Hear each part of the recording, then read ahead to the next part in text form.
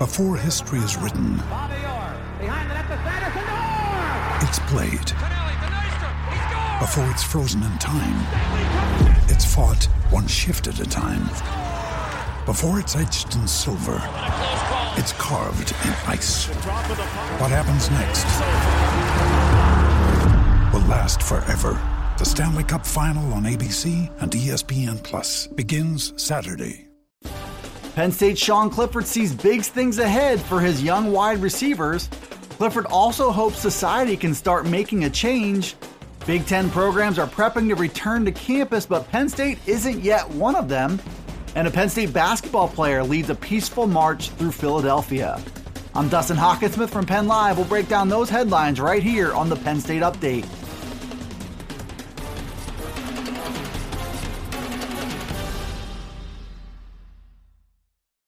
Penn State quarterback Sean Clifford spoke with reporters on a Zoom conference call on Wednesday. One of the main topics he addressed was the playmakers in a new-look Lions offense. We know about Pat Freiermuth and a deep group of talented running backs. We can also say with reasonable certainty that junior wide receiver Jahan Dotson looks ready to take another step in his career. But beyond those players, the Penn State offense does have some question marks. Clifford talked about two potential answers to those questions in talented redshirt freshman wideouts TJ Jones and John Dunmore. Both players came from the state of Florida in the 2019 recruiting class, and they were listed at number 1 and number 2 on the spring depth chart Penn State released earlier in the spring. Clifford said the talent of both players is obvious. Jones is a terrific runner after the catch, and Dunmore has excellent ball skills and body control. But Clifford said they're also willing to work for whatever they get, which is just as important as the talent they show on the field. If it all comes together and both emerge as big play threats in 2020, the Lions offense has a chance to rank among the Big Ten's best. Penn State quarterback Sean Clifford talked all kinds of football with reporters on Wednesday, but he was also asked about the current state of the country with protests and violence breaking out in cities nationwide. All of those stem from an incident where a black man was killed at the hands of police in Minneapolis. 4 officers involved were charged in that incident, including one who got upgraded to a second-degree murder charge on Wednesday. But it was just the latest and highly visible brutality directed at African Americans, and that's been felt in Penn State's locker room as well. C.J. Thorpe delivered an emotional speech about it over the weekend, and James Franklin, Eric Barron, and Sandy Barber have all issued statements.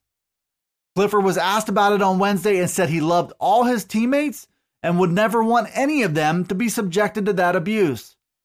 Clifford also said it's a very difficult situation, but felt that it's good that all this buildup is starting to bring these issues to light.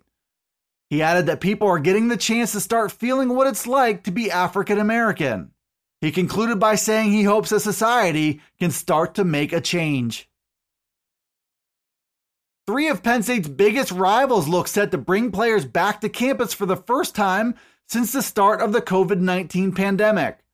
Ohio State, Iowa, and Wisconsin all look to have the green light to get their teams together on Monday, but there's still no clear plan for Penn State to start to do the same.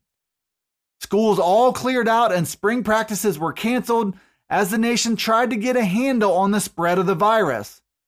And now the idea of returning to normalcy is subject to plenty of variables from the universities to local and state governments as well. The NCAA has cleared the way for voluntary team activities to start this month. The next step will be for Penn State to give the green light for that to happen.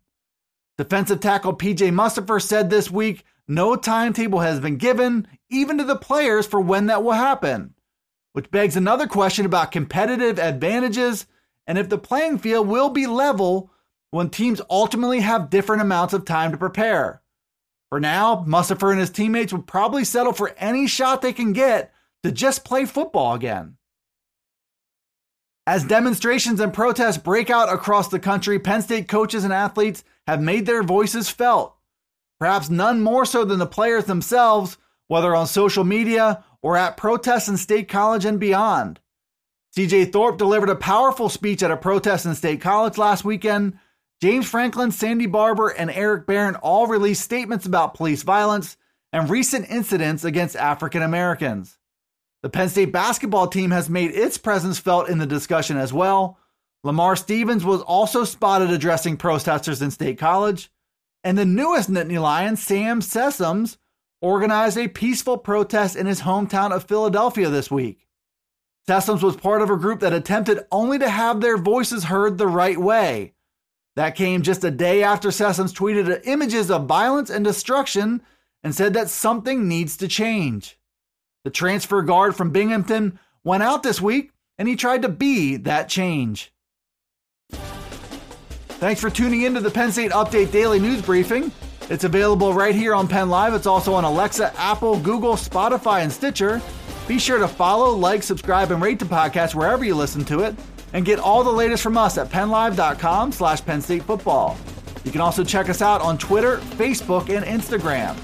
This is Dustin Hawkinsmith from Penn Live signing off until the next Penn State Update.